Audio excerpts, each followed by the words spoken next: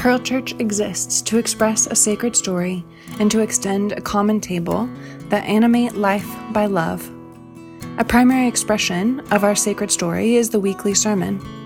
If our sermons inspire you to ponder the sacred, to consider the mystery and love of God, and to live bountifully, would you consider supporting our work? You can donate easily and securely at our website, pearlchurch.org, or follow the link in the podcast notes. Thank you for partnering with us in expressing this sacred story.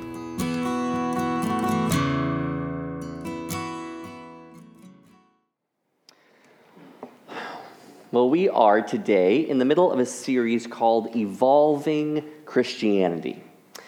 In this series, we are exploring what we mean when we say that Pearl Church is a local expression of evolving Christianity. Evolving, unfolding, expanding, adapting, becoming. Rather than remaining static, our engagement with God and our sacred story impel us to keep moving forward as our understanding of divine love deepens and expands. An evolving Christianity reads our scripture as a story with a trajectory. Throughout the biblical text, we see this unfolding realization of what God is like.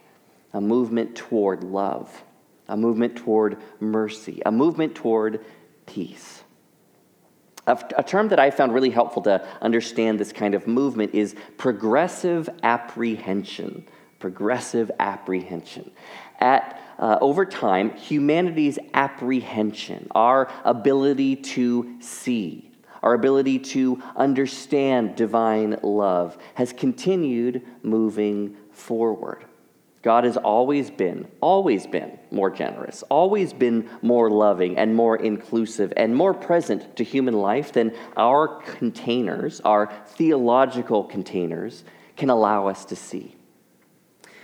And so over time, in any era, our ideas of God are too small to express the wide horizon of God's love, but over time, those containers are pressed to expand.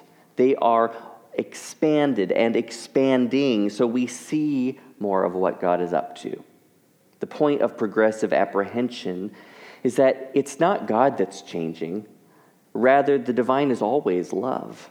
Our capacity, our human capacity to recognize and respond to what God is doing is what is changing through the ages. And this means that an evolving Christianity is not changing to become something else. Rather, Christianity is becoming more fully itself, more faithful to the way of Jesus, as our ability to understand Jesus' teaching of divine love continues to grow today. Last week, I suggested that while the experience of our faith expanding is good, it can also feel disconcerting. It can feel like deconstructing. We talked about these images of like burning it all down, or the bridge being cut away, or a Jenga tower that you're pulling blocks out of and eventually just topples. But we said that it might be more helpful to see deconstruction through some different metaphors, like clearing space, or returning to the heart, or coming home. Over the next few weeks, we're going to be engaging this metaphor of clearing space. How does our understanding of divine love evolve? Well, in no small part, it expands as we clear space. That is, as we step back from interpretations and edifices of theology that we've inherited, and we make room to listen to the perspectives of those whose voices have been marginalized, and let them expand our horizons. And part of what we're hoping to demonstrate is that the ways Christianity is evolving today are not discontinuous or totally new developments out of nowhere. Rather, we're today unfolding ideas that were present as seeds, and they're now bearing fruit in this Christian worldview. Today we're going to start by looking at one vital way Christianity is evolving today: the full participation of women and the full participation of the LGBTQIA plus community at every level of our Christian communities. Now, of course, to begin with, I recognize that women's experiences and the queer experience are not the same, nor are they monolithic. But traditionally, our Christian faith has had this very patriarchal lens, right? And that has emphasized straight, cisgender male voices and excluded female and sexual minority voices from the table. Now, straight men, I'm not picking on you. It's just the way it is. And of course, there is a patriarchal bias to the text of the Bible. It's there, right? This shouldn't be that surprising given the cultures that the authors of the text lived in. In one sense, to say that the Bible is patriarchal is not very interesting. I mean, how else would people of the ages have explained and experienced life and the divine? What other lenses did they have available to them? But what is interesting, and this is kind of what we're on the hunt for, what is interesting is when other perspectives break the surface of the text. And what you get is these moments of movement, these hints about what the overall scriptural story is doing, indicating that the divine is pulling humanity forward beyond ancient patriarchal assumptions. So let's start with women, the full participation of women in the Christian community. Now, amid plenty of very patriarchal texts that are not kind toward women, what stands out in the Gospels and in Acts is this unexpectedly egalitarian treatment of women by Jesus and the earliest Christian communities. Over and over again, we see women playing roles in Jesus' ministry and the early church that are, for the culture, very surprising and unexpected. Is it perfect? No. Is it far enough? No. But it's a big leap forward, and it's a hint of where God is taking us today. So, for example, in the Gospel of Luke is a great gospel to look at if you want to look at the role of women in the gospel ministry. They come up a lot. So Luke names 3 women as very highly involved and even financing Jesus' ministry. Luke writes, Jesus was proclaiming and bringing the good news of the kingdom of God. The 12 were with him, as well as some women who had been cured of evil spirits, Mary called Magdalene, Joanna, the wife of Herod's steward Chuza, and Susanna, and many others who ministered to them out of their own resources. Now, what this text is telling us is that not only are there women who are counted as important as the 12, so you've got the 12 disciples and then these 3 women side by side. But also these women are funding Jesus' ministry. A little fun aside here. Chuza is a steward of Herod. Herod doesn't like Jesus, right? But Chuza's wife is paying for Jesus' ministry. So who's paying for Jesus' ministry? Herod is.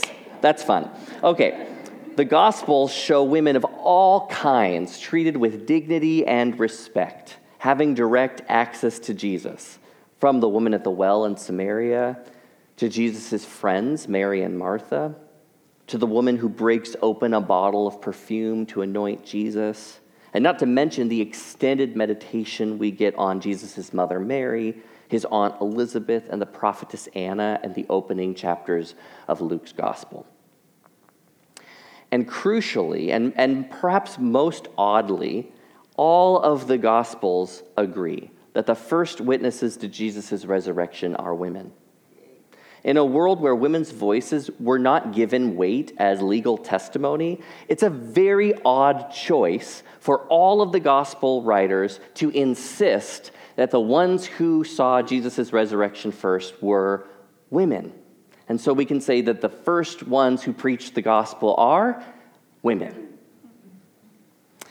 In the early church, too, we see women participating fully as prominent leaders and founders of communities. So Romans 16, let's just take this one example. The Romans 16, it's the end of the letter. You know, Paul writes his letters, and at the end, he just says, like, say hi to this person for me, and say hi to your mom for me, and, all these things, and we just kind of pass through it. These are actually really interesting sections based on what he says. So in Romans 16, for example, Paul lists out Phoebe, who is a deacon, and a benefactor of Paul, so another woman who is bankrolling the whole thing.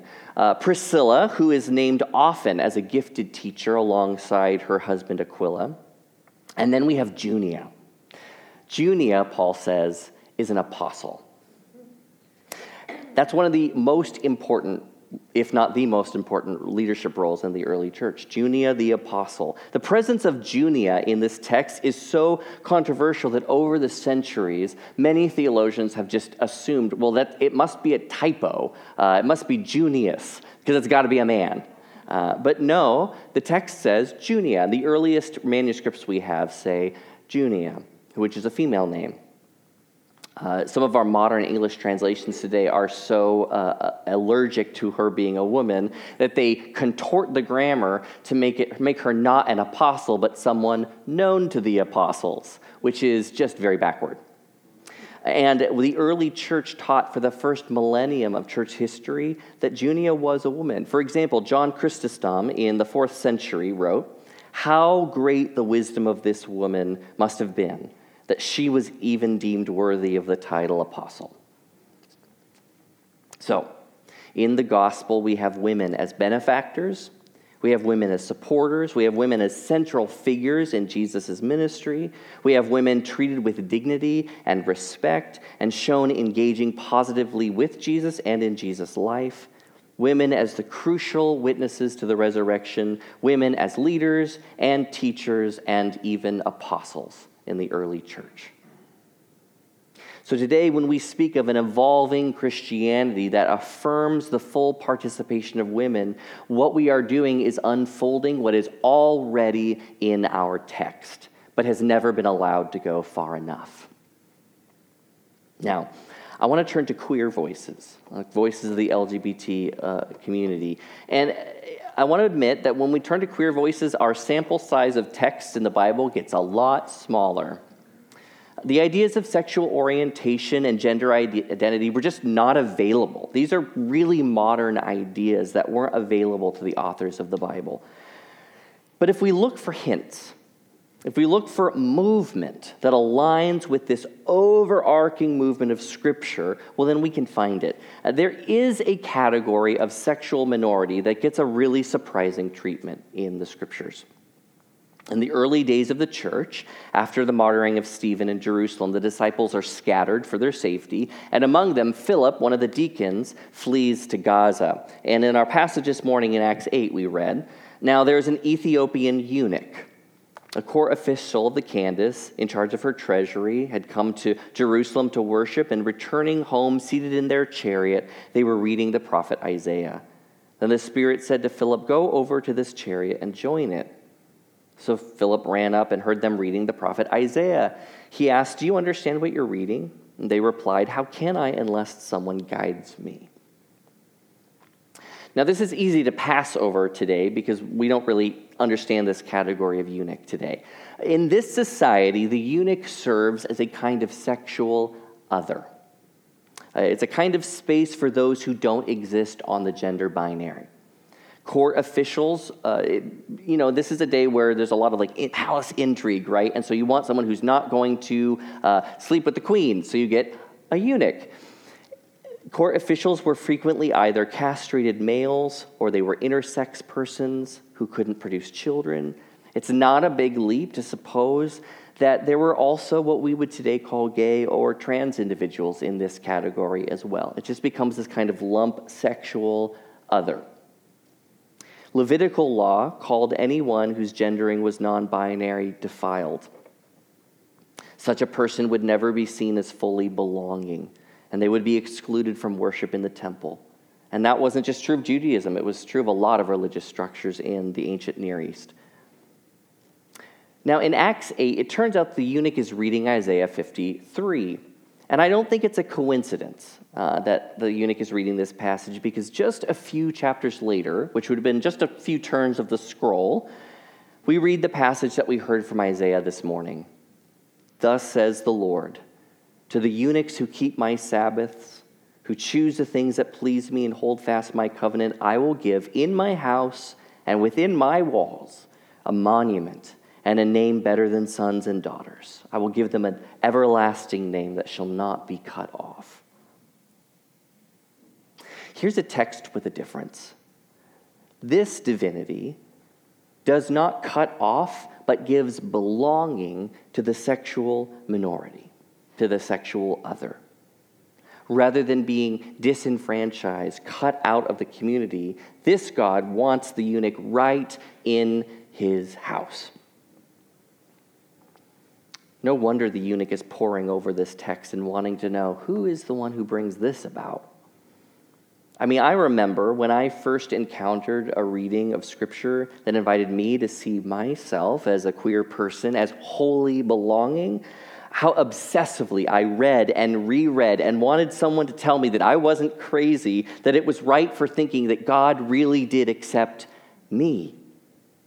It doesn't take much for me to imagine how voraciously the eunuch would have pondered this text.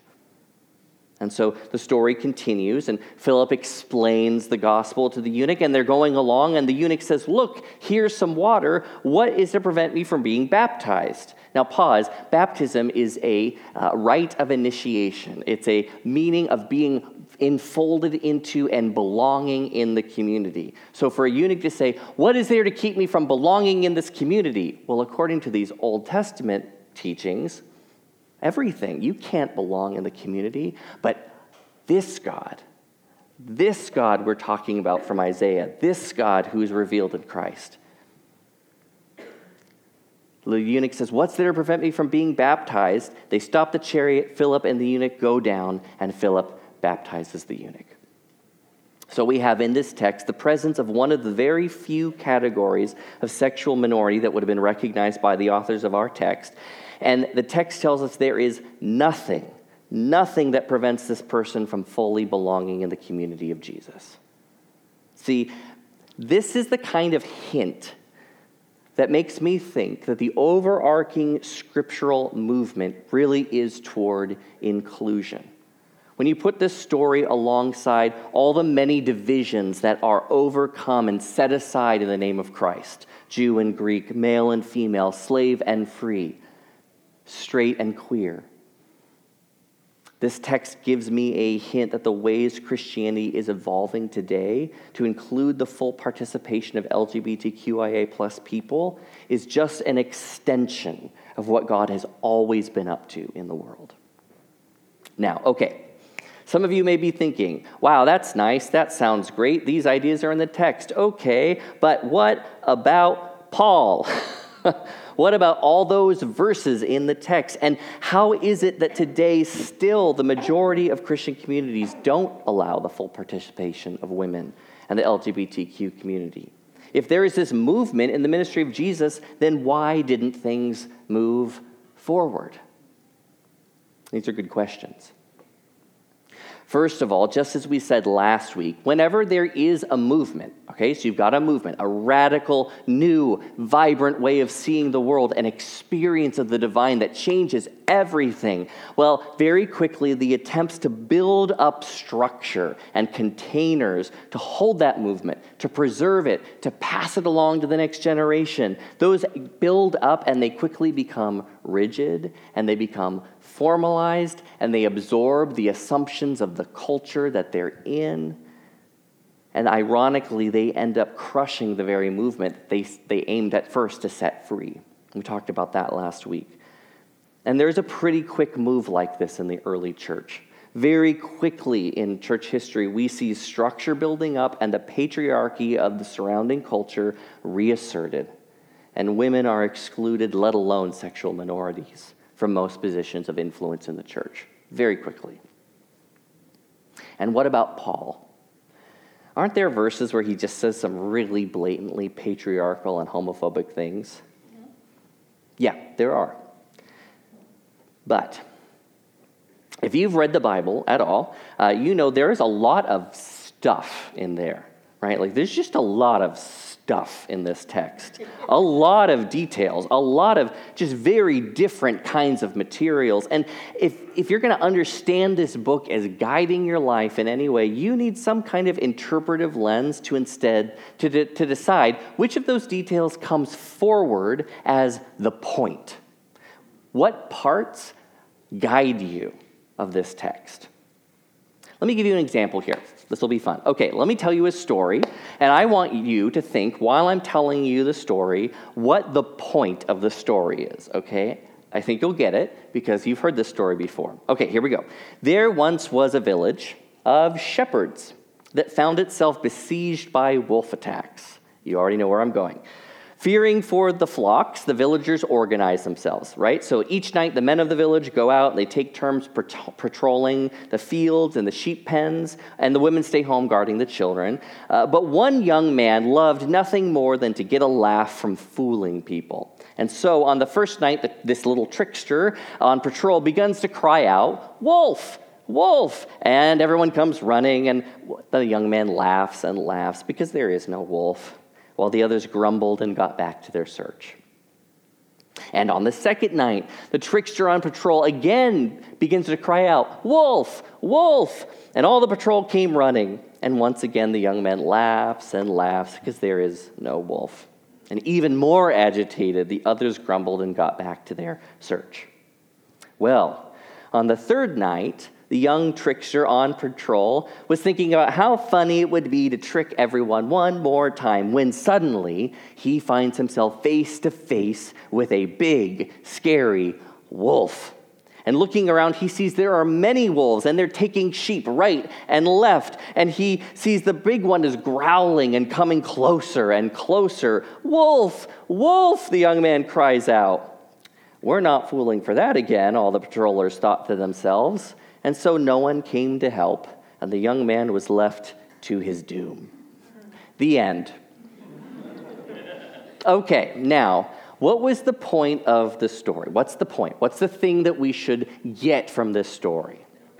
Okay, what if I said, the point of this story is men should be the ones who protect while women stay at home with the children?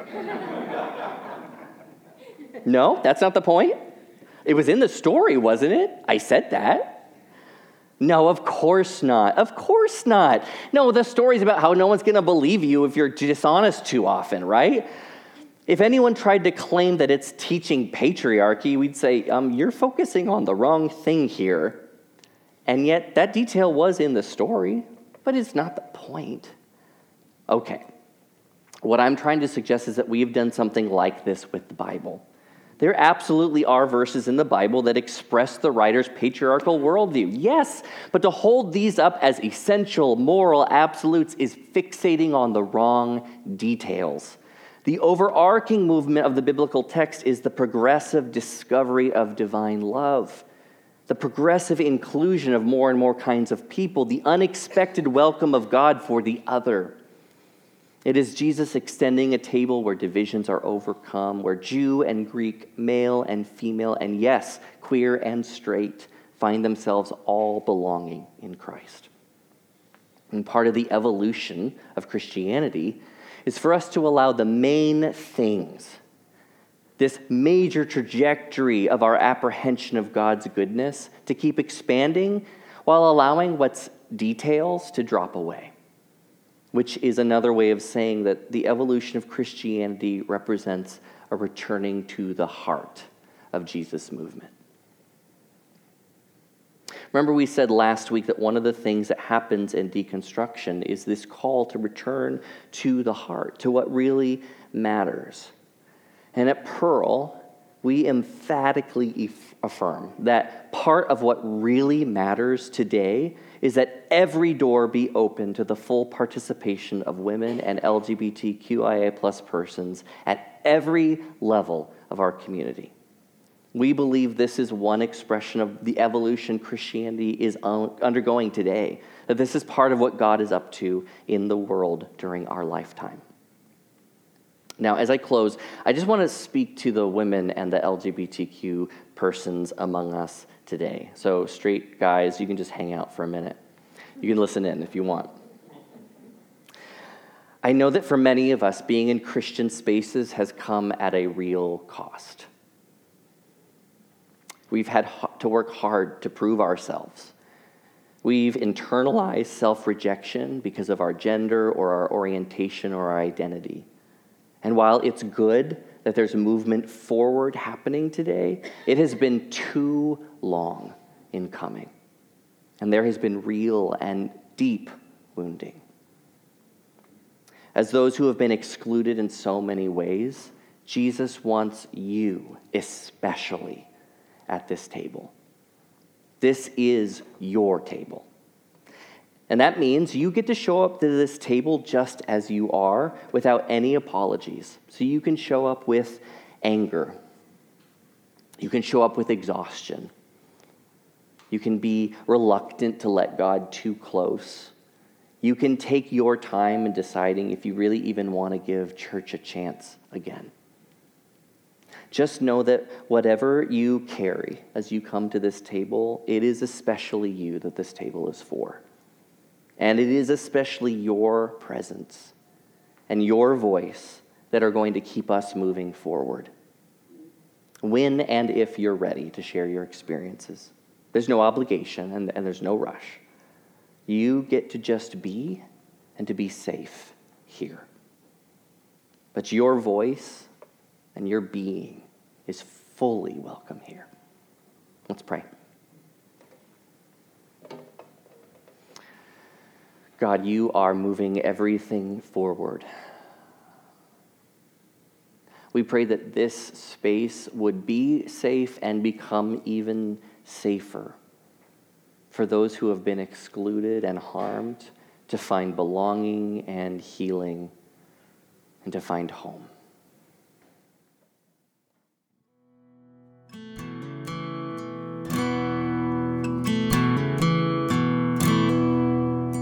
We hope that this sermon inspired you to ponder the sacred, to consider the mystery and love of God, and to live bountifully.